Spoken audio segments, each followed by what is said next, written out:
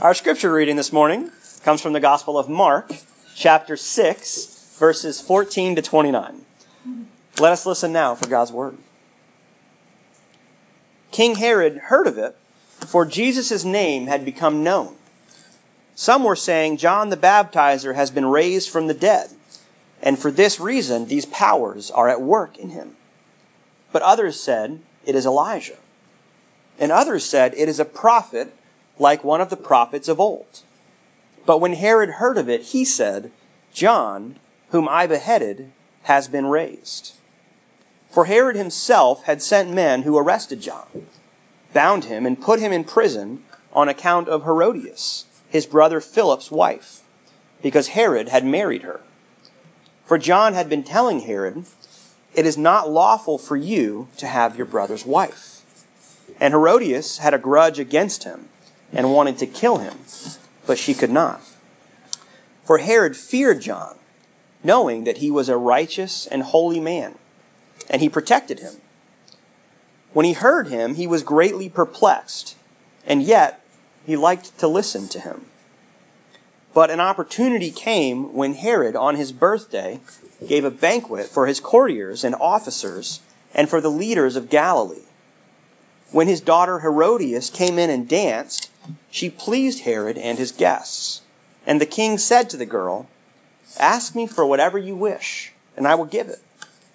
And he solemnly swore to her, whatever you ask me, I will give you, even half of my kingdom. She went out and said to her mother, what should I ask for? And she replied, the head of John the Baptizer. Immediately she rushed back to the king and requested, I want you to give me at once the head of John the Baptist on a platter. The king was deeply grieved, yet out of regard for his oaths and for the guests, he did not want to refuse her. Immediately the king sent a soldier of the guard with orders to bring John's head. He went and beheaded him in prison, brought him his head on a platter, and gave it to the girl. Then the girl gave it to her mother. When his disciples heard about it, they came and took his body and laid it in a tomb. This is the word of the Lord. Thanks be God.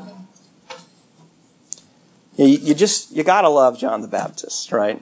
I mean, he's a bit unpredictable, but there is a fire in his bones, and he is not afraid to let it out. Now, John doesn't appear a whole lot in the gospel narratives, but when he does, he certainly knows how to make an impression. He gets especially short shrift in Mark's gospel.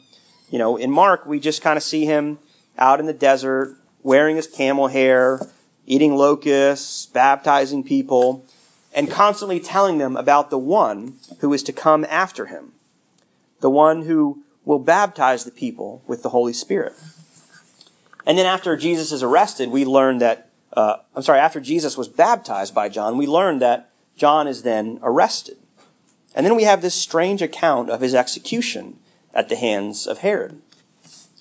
Now, Matthew's gospel fills in some of those gaps for us. We get a bit more broader picture of who John was. And we see John out in the wilderness, preaching to the people about repentance.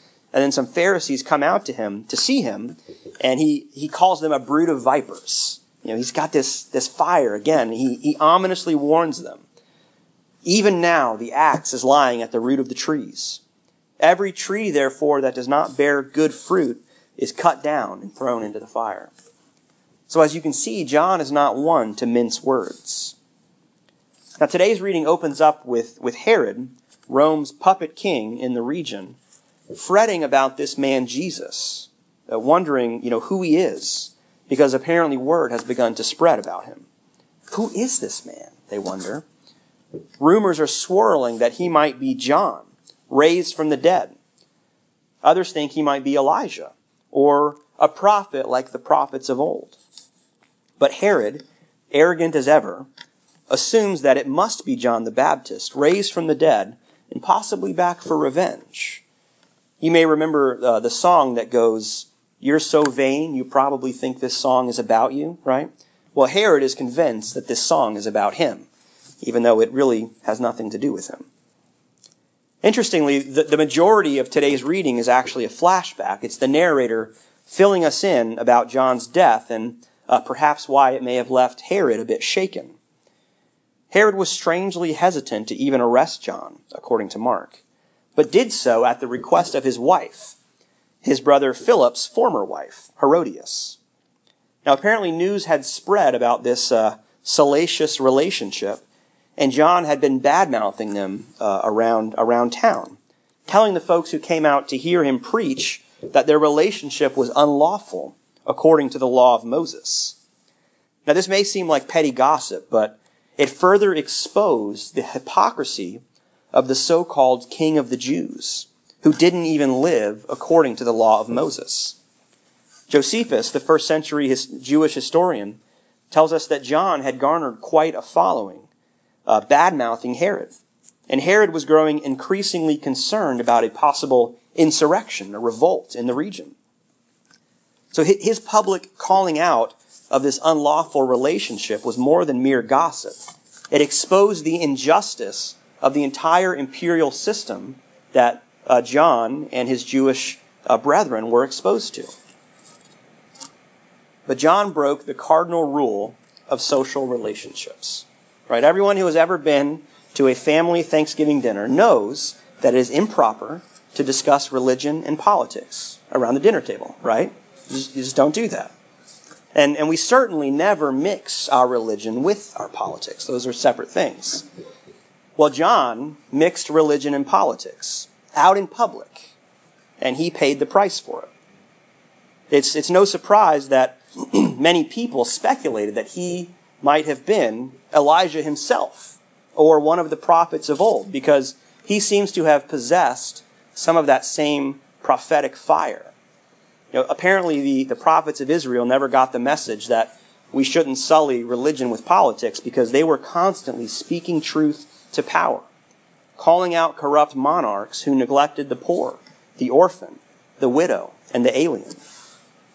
And it's actually a rather uniquely modern idea that those two things don't mix. And it's kind of strange, especially, when many of us still claim to live in a Christian nation, right? Or at least claim that we were founded on these Christian principles.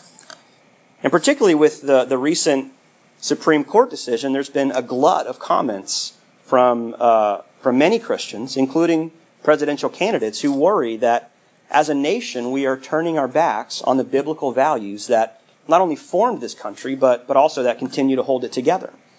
There's even a small movement brewing to train evangelical pastors for careers in politics, to leave the pulpit and go into politics, to run a successful political campaign. So, those kinds of things make me wonder, well, which is it, right? I mean, do religion and politics go together or not? And in fact, in our Reformed tradition, the tradition from which our denomination was born, there is a long and rich history of political and civic engagement guided by our faith. In fact, John Calvin once said that there is no higher calling than that of a civil magistrate. It's one of those passages from Calvin that drives ministers crazy, right? I thought we had the highest calling, right? Come on. But to the apparent chagrin of some, we do still live in a democracy, right? Not a theocracy. And with democracy, sometimes there are compromises that we have to make. We may not always be comfortable with those compromises. We may even wish things were different sometimes.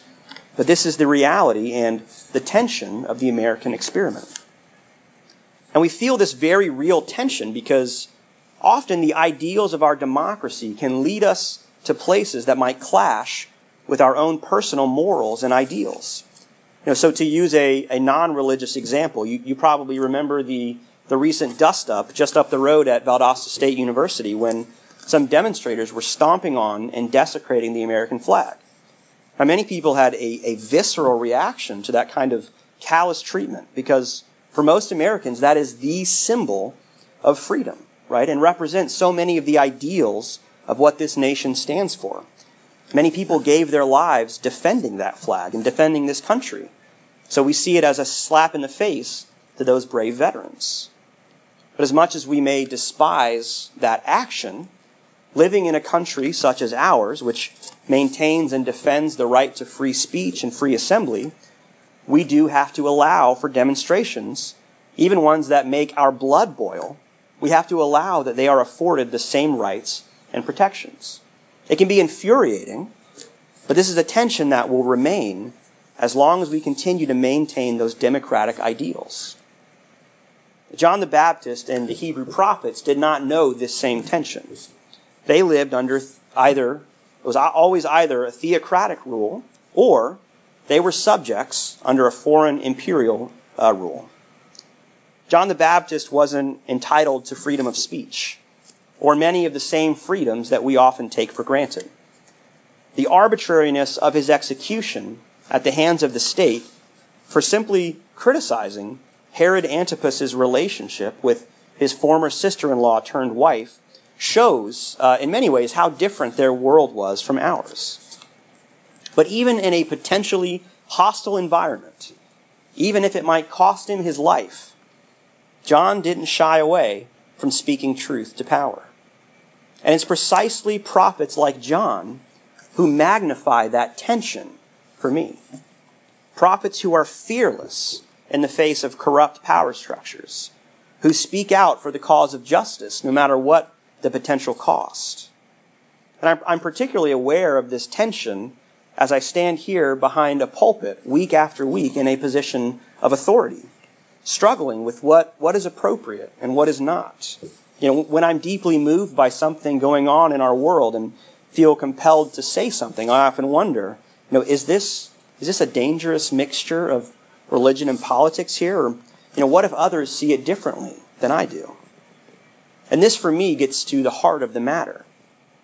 John seemed to be quite certain that his words were directly from God, that he was, in some way, a mouthpiece for God. Now, he was a prophet sent by God on a very specific mission to prepare the way for the Messiah, God's anointed. He truly was a prophet of God. Am I?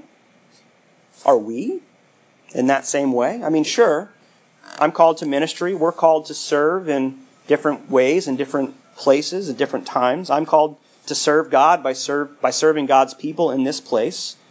And sometimes that does mean being willing to say some difficult things. But are we really supposed to sound like John? Because to be honest, that's not the guy that I typically want to invite to Thanksgiving dinner, right? You never know what he's going to say. I don't know if this is exactly the person that I want to be emulating in my life and ministry. Besides, it didn't exactly end well for him, did it? John spoke with passion and fire and an absolute confidence that his words were God's words. And quite frankly, I don't exactly share that same conviction. And I often find myself pretty suspicious of Christians who do, the ones who claim to be speaking as if their words were God's words.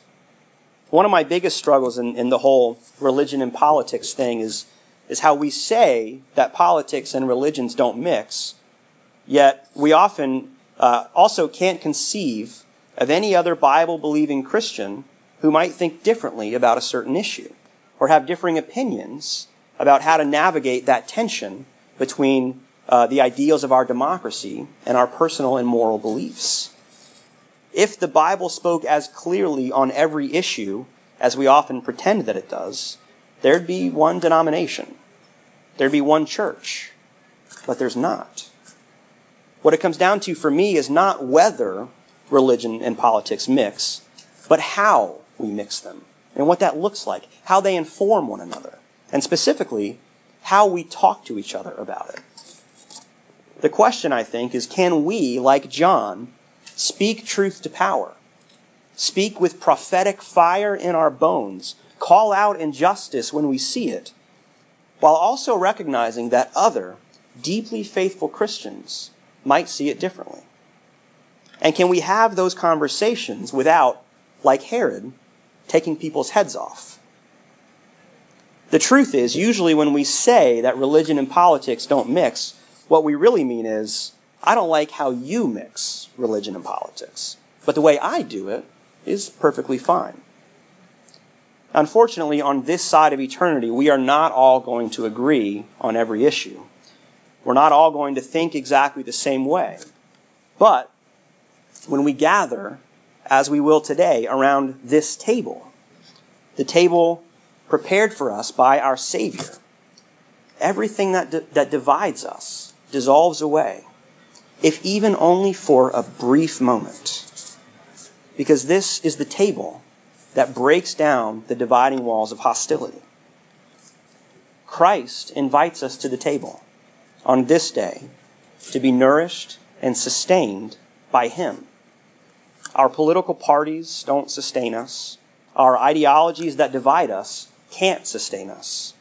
Only Christ, the bread of heaven, sustains us through the madness of our divisions.